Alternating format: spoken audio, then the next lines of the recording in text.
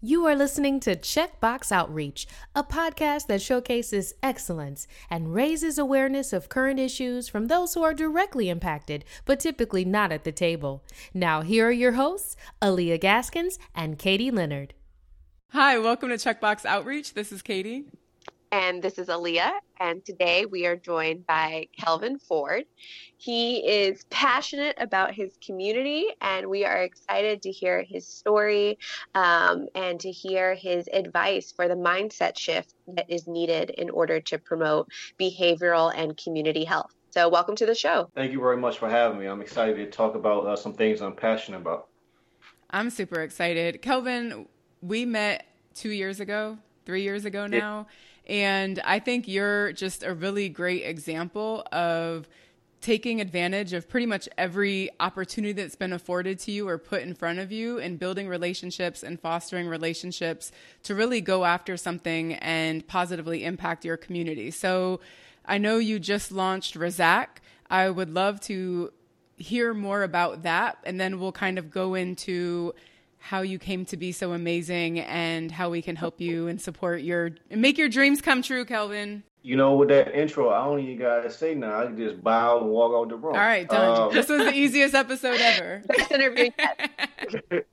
But what I will say is I'm Kelvin. I'm the founder, operator of Total Razak. Razak is a behavioral health service provider. Behavioral health is addictions and mental health, or mental health. Is basically encompassing someone with substance use and someone that has mental health. So my aim, because of my upbringing, I'm passionate about helping people with those co-occurring or individual conditions. A little tidbit, a little piece of FYI about Total Razak. Razak, me getting that name has its own backstory, right? But Razak itself means provider in a general term. It means like you're a provider of something. So Total Razak provides ways to better the community's behavioral health. Awesome. You said that you started this company because of some things in your upbringing. Can you tell us a little bit about your story? Sure. Me being born and raised in the District of Columbia, DC General, it's a hospital I was born at that got shut down, turned into a shelter. Now it's about to be renovated to luxury apartments. Like, it was the 80s, early 90s when I was born and kind of raised up. So it's a lot of drugs, a lot of this, a lot of that. And like, I wasn't spared from everybody in my neighborhood. And everybody's affected by stress certain ways, right? You can be twins and have the exact same upbringing as your twin, but you all going to deal with it differently. The way I dealt with it, it impacted the way I was nurtured and raised, and I didn't want anyone else to feel that way if I had an opportunity to help that other person. So when I was able, and around the time where I met Katie for the first time, like that passion for helping people like me kind of got ignited. And that was April of 2018. So my upbringing, essentially, I used that pain to help myself and help others. That's something I think we're not talking about as much as we should, especially in the district, especially in urban areas that are getting redeveloped. Because like you said, the DC General went to being a resource for the community and turned into luxury apartments. And we're seeing that now, even here in Northern Virginia, where the luxury apartment development is really, really massive and people are getting pushed out of their communities. But for those people that are able to stay in the communities, what services are offered to them? What is the impact of the trauma of being forced out of your neighborhood? And so can you speak a little bit on, I guess, the difference of DC when you were growing up to DC now, and then how that's kind of evolved with you pouring in resources and starting Total Razak? Wow, that's a loaded question. Where should I start? With that one? Well, firstly, it's a different regime in respect to where the vision of DC is going. Back then, in my early childhood, I'm talking about way before Adrian Fenty, and that's how far back my mayoral history goes, right? But nowadays, Mayor Bowser, I'm most appreciative of her because she has very liberal and progressive programs and funding, meaning like someone who, like me, who's been to prison, someone who is a quote unquote minority or who is disadvantaged, has many resources to, get over the hump, if you will, especially comparatively to the rest of the country. I'm not 100% sure if DC was like that. I know Marion Barry did some great things with the Summer Youth Employment Program, put a lot of people on, and I know parents and grandparents that are still talking about that to this day. It's 2020. But in respect to my memory, certainly DC is has a lot more resources to help people who's messed up in life than when I was younger. But certainly on the subject of being displaced, DC is a very, even today, like a hot spot, not only for gentrification, but mass displacement.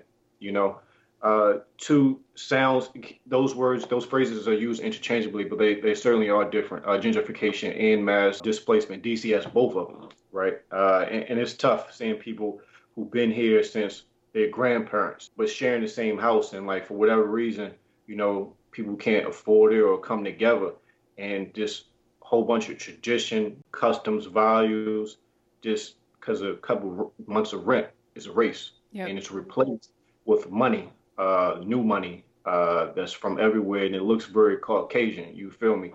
And that messes up with people's psyche. Right now we got a lot of systematic racism, so people gonna hop to that like, oh yeah, blah blah this. But I don't know. It's tough. People do need help during someone's lifetime. People will need some professional help with addiction or some kind of mental health.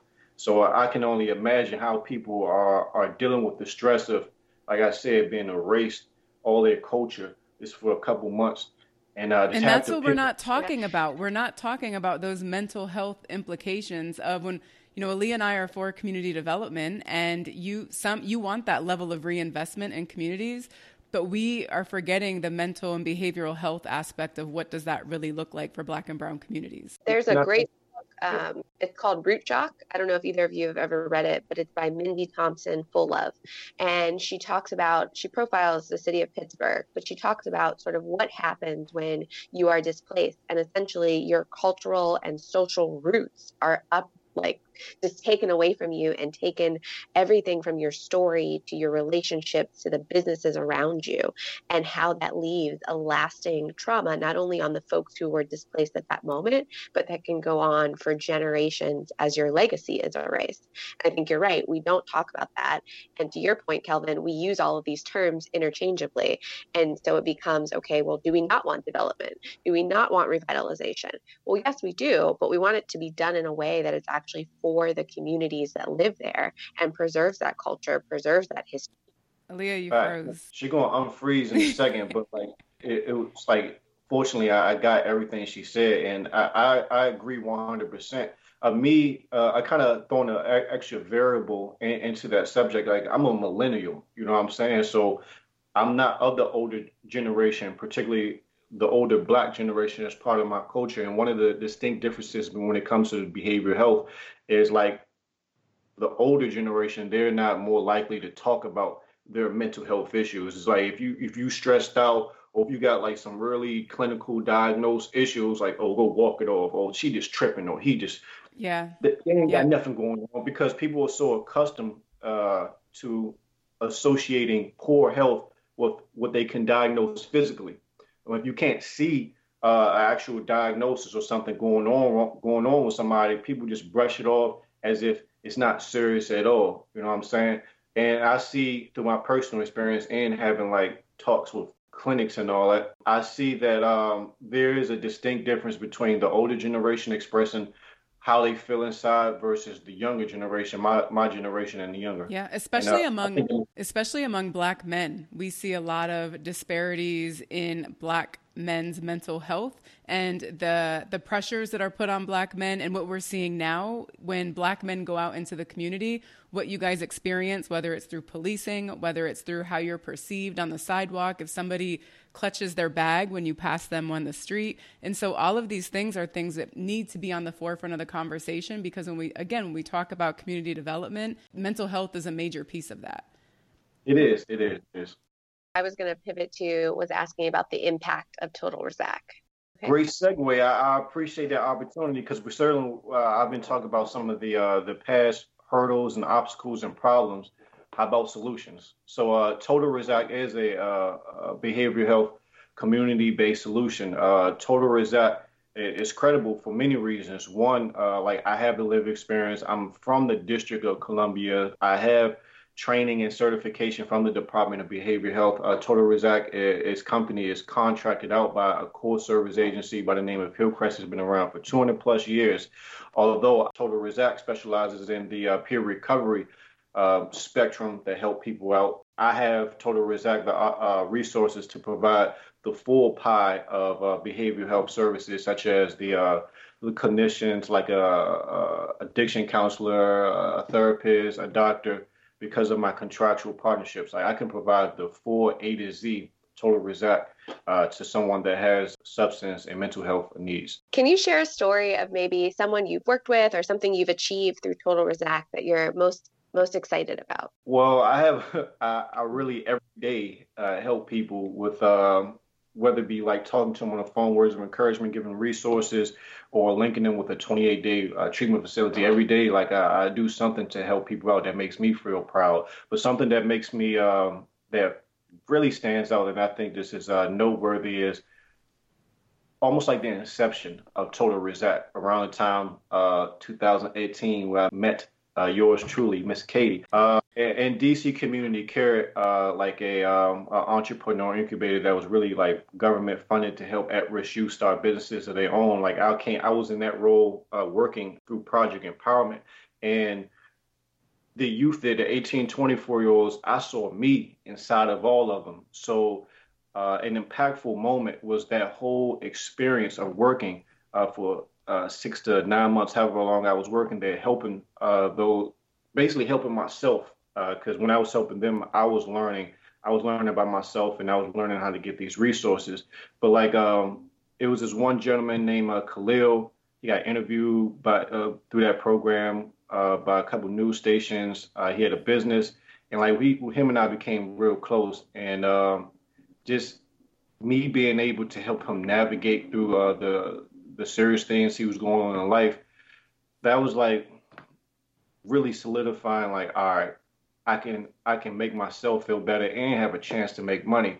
Let me start Total Rezac. So some of those experiences working at DC Community Care is very noteworthy, and that's really like the inception of Total Rezac. Total shout out to DC Community Care and Harry Alford, and Evan Davies is how I learned about DC Community Care starting out. So there's two things that you mentioned, and one thing you mentioned and one thing I want to circle back on. It's hard to navigate when you do have so many different programs or opportunities, and you have a lot of local governments that have a ton of resources. But in my opinion, if they're not navigated properly, you don't get the most out of them, because they do need to be worked through kind of in a comprehensive manner. So you started with Project Empowerment. Can you talk a little bit about what that is? Yes, I will. I love Project Empowerment. Been around for like now 14, 15 years. Before I dive quickly into it, I just want to say, like, conversely, the opposite opinion of these governmental programs, no matter what district, state you're in, like using the mentality when I was locked up, like you go from one program to the next program to the next program. Right. It's a cycle. You feel me? It's designed just to keep you in them. Like, right. Yeah. And I do feel I do have those thoughts and feelings on the opposite end. On the positive end, speaking particularly with Project Empowerment, again, I told you the tenure, and they have produced some great people out of it. Just having the opportunity after that 3-week crash course inside Department of Employment Services to interview for a job, you know what I'm saying, in specific fields with their employer partners. Like Project Empowerment, which is under Department of Employment Services, has employer partners, whereas after you finish that 3-week Project Empowerment crash course, depending on what you want, whether it be general labor, whether it be some admin, and whether you want a trade skill, they can put you in front of their partner employer, and you get a chance to work for like 6 months. They give the employee 6 months to have free labor. You get a stipend from Department of Employment Services while the employer gets free labor. But during that 6 months, the employer can either hire you or, you know, after that 6 months, let you go. But just having that work experience to put on your resume, to learn how to better effectively navigate in the workplace environment versus many people just only being used to that neighborhood type situation. I love project empowerment. Shout out to Charles Jones, the director. It's the stepping stones, right? And to me, it's you went to project empowerment. There was an opportunity with DC Community Care. You were exposed to different conversations and different needs. You had this entrepreneurial spirit from the jump. From when I met you, you were talking about clothing and apparel and the entrepreneur mindset of I need to generate my own wealth, and then leading to Total Razak and okay, I can create a system or create a business where I can monetize for myself and provide for myself, ideally bring on employees, but also have this positive impact in the community. And that route is what we need more of, right? Because like you said, you can get caught up in the churn of jumping from program to program and program and never being truly upwardly mobile or taking it to the next step and the next level. Facts. So given your experience with Project Empowerment, DC Care, and now Total Razak, like what lessons or takeaways are you pulling from those experiences about what it takes to make an impact in communities? I appreciate that question. So those two resources, not the only two learning resources that help me to develop into where set me out on the path to where I am today. Definitely DC Community Care, but after that work experience was over, because they didn't get funding, I put myself as a participant, not a worker, but as a participant into another entrepreneur incubator called Entrepreneur to Aspire, which is another government-funded program to help people start businesses, but specifically to those who've been arrested.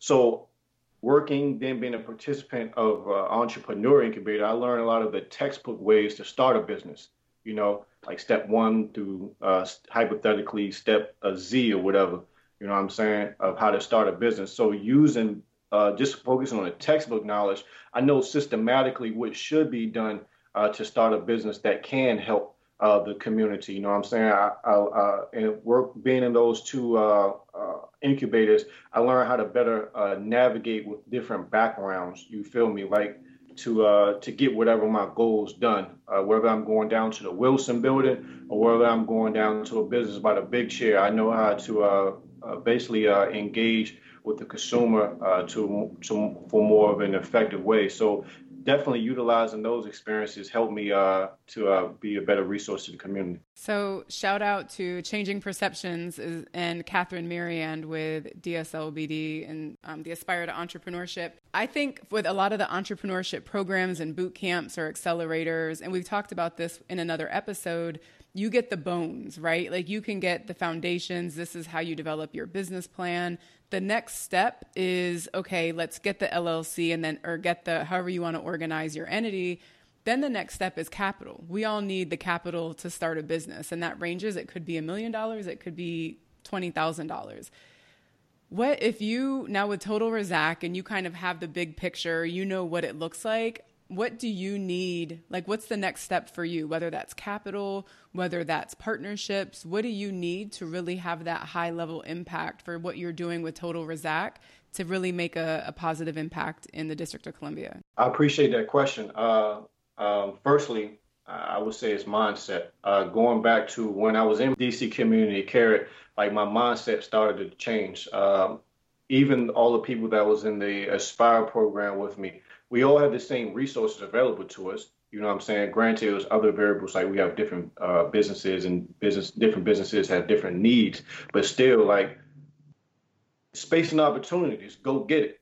For real. Like that mindset really is like the driving force. Now moving forward, like where the vision of Total Razak, what my goals are to really, I guess, scale, go to that next level, is one, really solidify my partnership and good relations with my main partner, Hillcrest, because usually, even after you leave that employer, if you have a good relationship, that employer is usually, the bad phrase, a cash cow, whether it be like trying to, with my other business, do some kind of partnership on that front, or through other behavioral health consumers.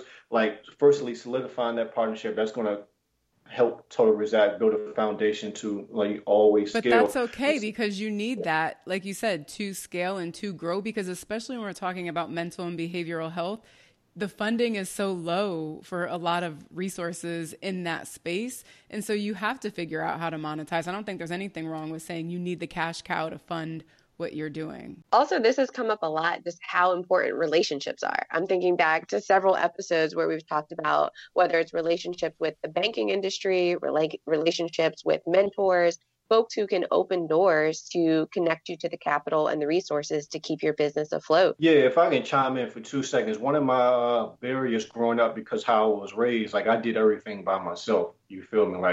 Yes. Like I was determined, like I'm gonna learn how to do this. I don't need this person. I don't need that person. I'm gonna make it happen. And I can do a lot of stuff by myself for real, for real. Like some people think I got 8 arms. You feel me? But at the end of the day, like I mean, you need people. I mean, biologically, we are social people. If you don't socialize, you're going to get depressed because we need people. You feel me? So, like, I guess, concede, if you will, and know the value of others, even if I think those others are idiots, don't know as much as I. You still got to have a relationship with people, especially in certain places or places where you're trying to go. Yeah. And it's hard. I mean, I think you're talking to two other people who tend to do things themselves as well. And we've talked about this, that when you are a very independent person or you've had experiences where you've been let down and there just aren't many folks in your family or your networks to ask, it can be hard to then have conversations that are like, I need help, or I don't know what I'm doing, or I need money. Like those aren't easy things to talk about.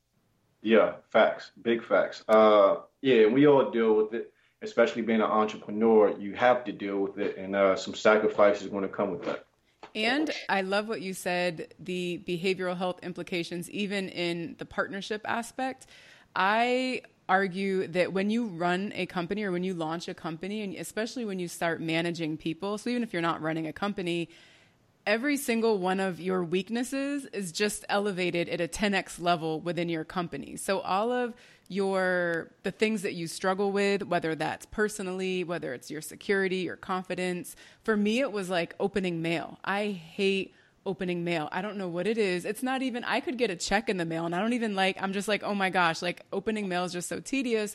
But for some odd reason, I literally thought that when I launched a company, I'd magically just want to open the mail. And it was the same, all of my dysfunction that I had in my personal life transferred into my business, but at a much higher scale because I had other people there watching me. And it was just really eye-opening to me that my mental health, my self-awareness, my stability had to be solid to enter into really great business dealings and business interactions.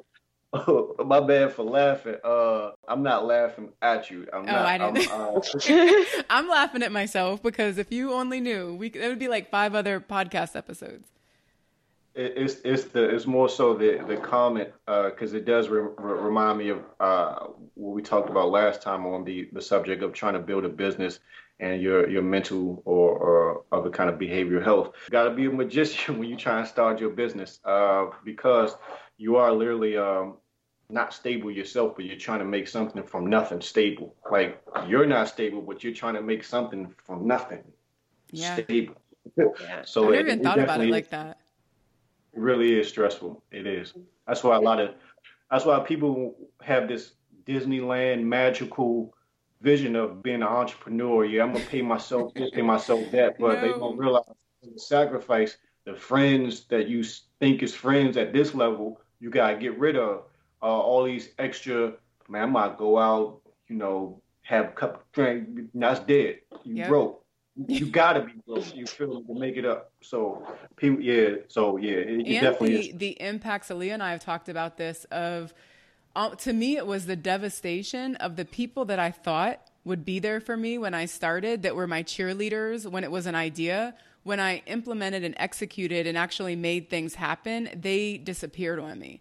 And I was hurt by that. And so even that and like how I was talking to myself and the narrative that I was telling myself was very, very impactful in, again, myself and also in my business. And you have to be open to that because I'm even thinking with this podcast, Katie and I, sat down, we tried to map out who's our target audience, who's this podcast for. I'll be honest, the people who, when we look at the data, are listening, the people who share the podcast the most are not people we expected, yet they have been our biggest supporters and are the ones out there being a champion for us. Yeah, if I can touch on that one more time, I appreciate the point you just made. Like, that's one of the things, at least one of my journeys of growth as an entrepreneur, having to first, I guess, do like the research and figure out who are actually supporting me versus in my head who I think is supporting me. Like, actually figure out who is loyal to Total Rezac or me, and really catering to them, even though like I real life don't have no kind of connection with this demographic, even though like I don't know, again, no connection with this demographic, I still have to cater to where the resources, the opportunity is at. Like, I really had to change my mindset to be a little bit more capitalistic in that standpoint. Absolutely. I want to go back. Sorry, because I was going to say, we cut you off in the middle of telling us what's next. You only told us point one, so I didn't know if you wanted to finish with the other two that you had mentioned. Yeah. So Total Rezac won a grant from DSOBD. The Dream Grant basically is for Ward 7 and 8 businesses. It's a stimulus, a micro grant, but it's free money. And I'm going to use that to, well, not going to, I have, because I already started purchasing stuff. It's going down. Graphic design and a printing company. Being an entrepreneur and actually going to pop-ups to not only advocate for my services, but sell my products, because I got t-shirts, totalrezac.com. I know the importance of branding, physical branding, visual branding. I know how much that can cost, especially a graphic designer, right? So why not grasp this opportunity within the micro grant funding and also funding from my job? I have an opportunity to buy all the needed capital equipment, get the team, and get like a structure. I have like I could say a network, if you will, of business to business sales opportunities. And that's going to lead to B2C customers as well. But Total Rezac is going to, I haven't named it yet, it's going to do a graphic design and printing company. Yeah, the marketing is huge. And I think one thing, my biggest lessons was we tend to, in our business plan, save the scraps and pour that into our marketing and branding. But if people don't know about you, then you don't have a top line or revenue to begin with. And so it's very, very important. And especially if you make it conversational, you make the apparel super dope and people want to purchase it. And then they learn about what Total Rezac is and what you're offering, and the community support that you're giving is phenomenal. So I'm excited. I can't wait to get my shirt. Fun fact, my first little side hustle when I was younger, my uncle owned a printing company, and I used to go there after school and was responsible for like putting different packets together or folding shirts. And I didn't get paid very well, but it was a little extra money. So I have so much respect for your business, and I'm just excited for your company. And I have skills if you need an intern. Professional shirt folder. Hello. Yes. No, Kelvin, I'm so proud of you just in what you're doing, what you've been able to achieve in just a short amount of time. I think that you are the example, you are the picture of, again, taking advantage of the resources that are available to you locally and maximizing that, right? I think it's a very sometimes small percentage of the population that sets out to do something and then actually achieves it. And so I applaud you in being that person, and I wish you so much success. So in moving forward, I know we could have this conversation for forever, but how can our listeners get in touch with you moving forward? All right. On all social medias, Instagram, Twitter, YouTube, Facebook, my handle is at Total Rezac, TOTALRAZZAQ. The website is total-rezac.com. You can hit me up on my email, which is rezac.k@totalrezac.com. But I'm telling you, literally, when people go to my website, I got an app. It's like bing, bing, bing. I let people. I know when people go to my website, and I'll be up. I'll wake up 3 a.m. on the app, start texting people. Hi, I'm Rezac. Let me know if you have questions. Text back on the website when the text box show up, and people can. That's not like an automated machine. That's me really texting you. So if you want to get at me, go to my website, see things, and I'm going to really text you. I love it. I'm mean, that's the mindset and the hustle of an entrepreneur. So I'm so glad I got to meet you. Thank you, Katie, for introducing us to another one of your great friends. We look forward to continuing the conversation. For sure. I'd love to see you all again sometime in person, maybe.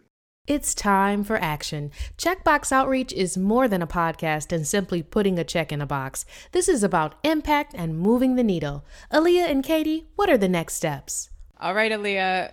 Kelvin. He has so much insight. He just has so much insight and so much passion. I get so motivated every time I talk to him. He's so wise. I feel like not knowing him and then having the opportunity to meet him, I wanted to just continue to have multiple conversations with him.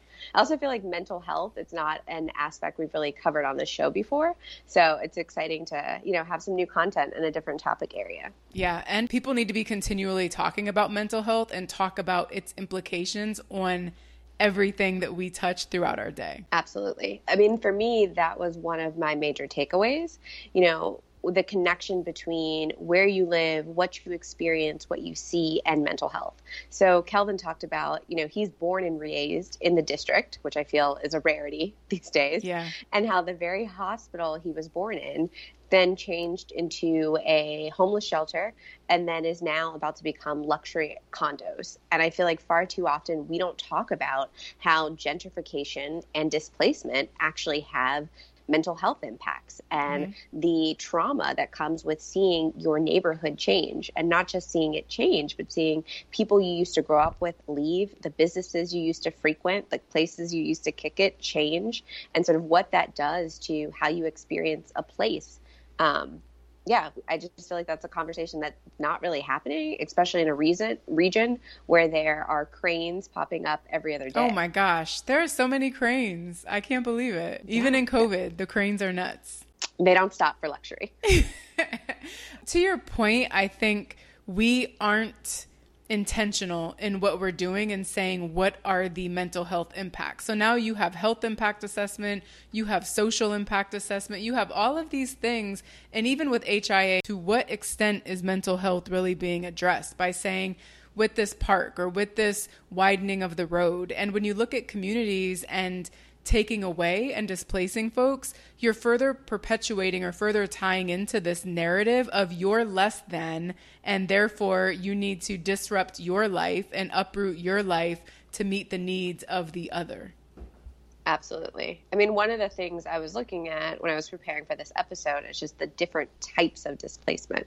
And one aspect is cultural displacement. So when shops and services, when they shift to focus on sort of the new residents who are coming into a neighborhood, or when the character of a neighborhood is transformed, then where do those original residents who are trying to hang on and trying to remain in that neighborhood, where do they shop? Where can they afford? Where do they go for services? Where do they go to just feel safe and comfortable in their own neighborhood? And all of that impacts your mental health and just how you feel about yourself, how you feel in a community, the connections you're able to make.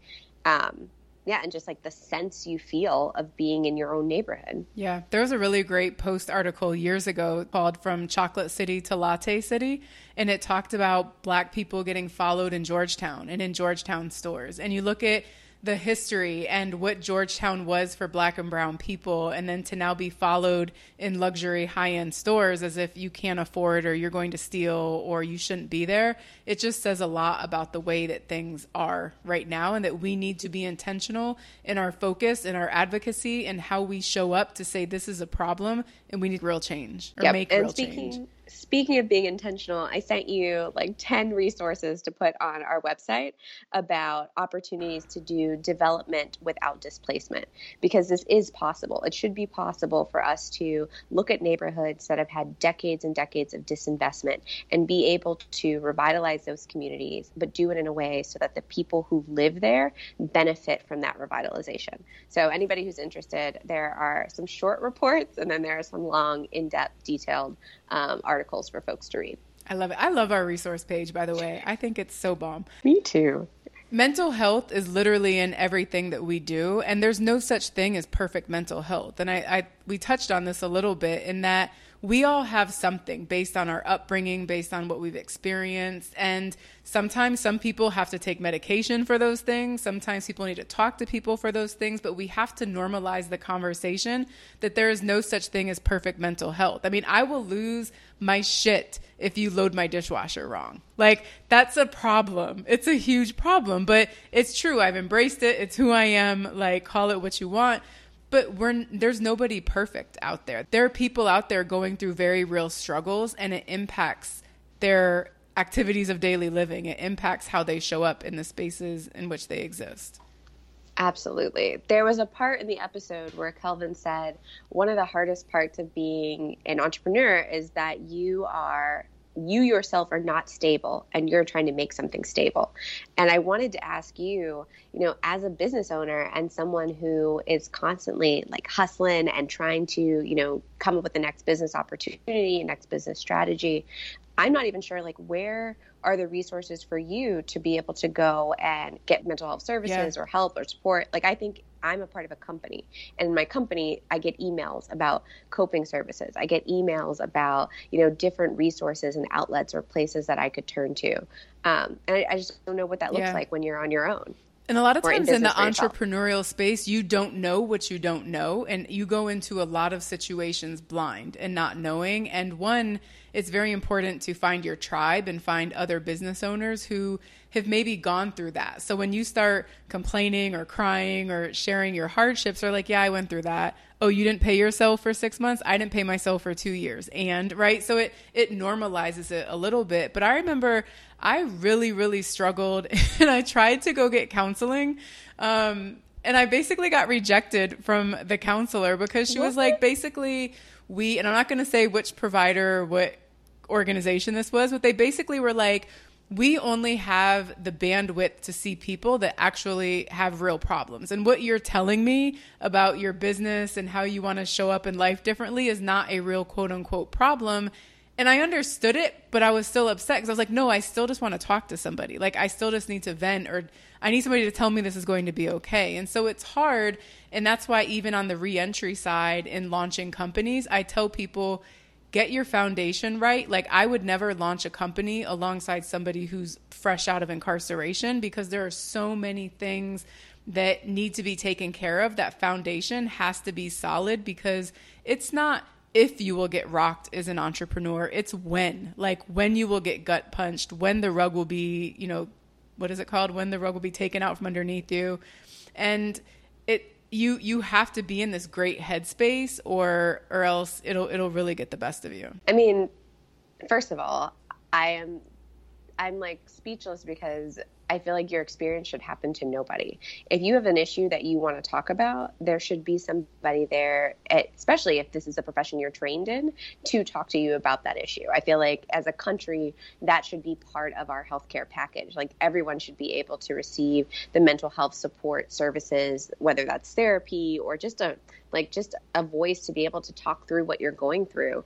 And I think that's even more important in the pandemic that we're facing right now, when so many people feel alone and don't know what that next step is. And that's really my ask, is for the funding for mental health resources, especially mental health resources for Black men. And I know one time trying to help a friend access a psychiatrist was so difficult in the DC metro area, and looking at whether or not people accepted insurance, which a lot of them do not, and then their availability and trying to get them on the phone. I was reaching out to my network of people who I felt like were pretty influential, and they still couldn't get my friend in the door. And it was just so eye-opening to me that you had somebody begging for help, and the first answer was, well, if they really need serious help, they can go to an emergency room.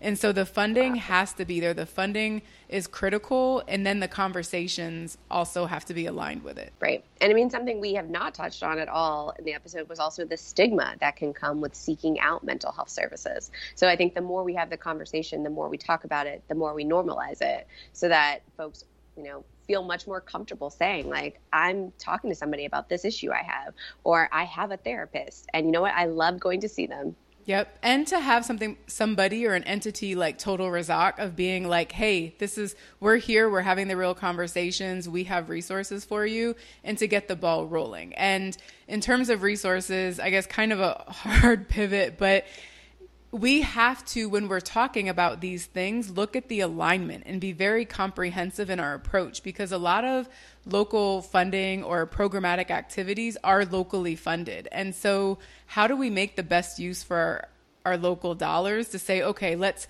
involve mental health, let's involve the entrepreneurship programs, let's involve the academic programs, let's involve the tech programs. Like this, we have to have broader conversations about how this all is interwoven together to actually have real success for the people navigating these systems and these programs, because right now it's like one off and there's not a clear trajectory for people to be successful. But I mean, if you take Kelvin's story, I think he's a perfect example, what he shared of like what that comprehensive program looks like. Like he talked about the reason why he's investing in mental health and behavioral health is because somebody invested in that for him so that he could start his business. So like starting with that as the foundation and the self-work to get yourself right to be able to carry out your ideas. Then he talked about the 2 programs he went through and how they, connected him to a network, how there were job skills and jobs training, but then there was also a job waiting on the other side. I think an internship he talked about with the potential to be hired. And then you talked about kind of the final piece of then once you have that, how do you get the capital? So now I've done the self-work, I've built the relationships, I've got the skills, I have a potential job, and now I need the resources to be able to invest in myself to take it to the next step. And I mean, I don't know. It took me a minute to try to figure out. I was like, what was his next step when he started talking about the printing business?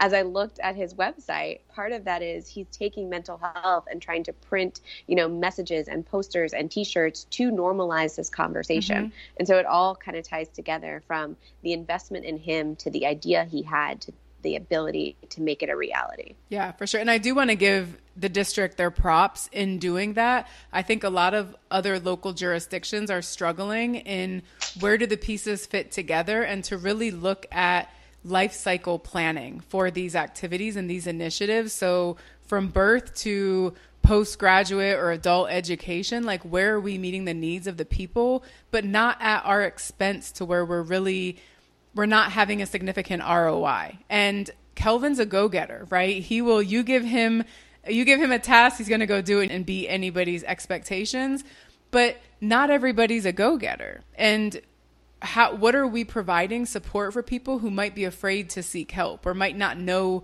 where to go? I think that the infrastructure just has to look a little bit different moving forward.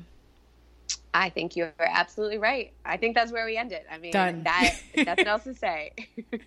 I get so excited for these things and I'm like, but who's gonna come up with the solution? We can't come up with every solution, Aaliyah. So for our listeners, if you have solutions, if you have ideas, please, let's keep the conversation going, because we need to come up. Sometimes we might have to spoon feed a decision maker or an elected official an answer.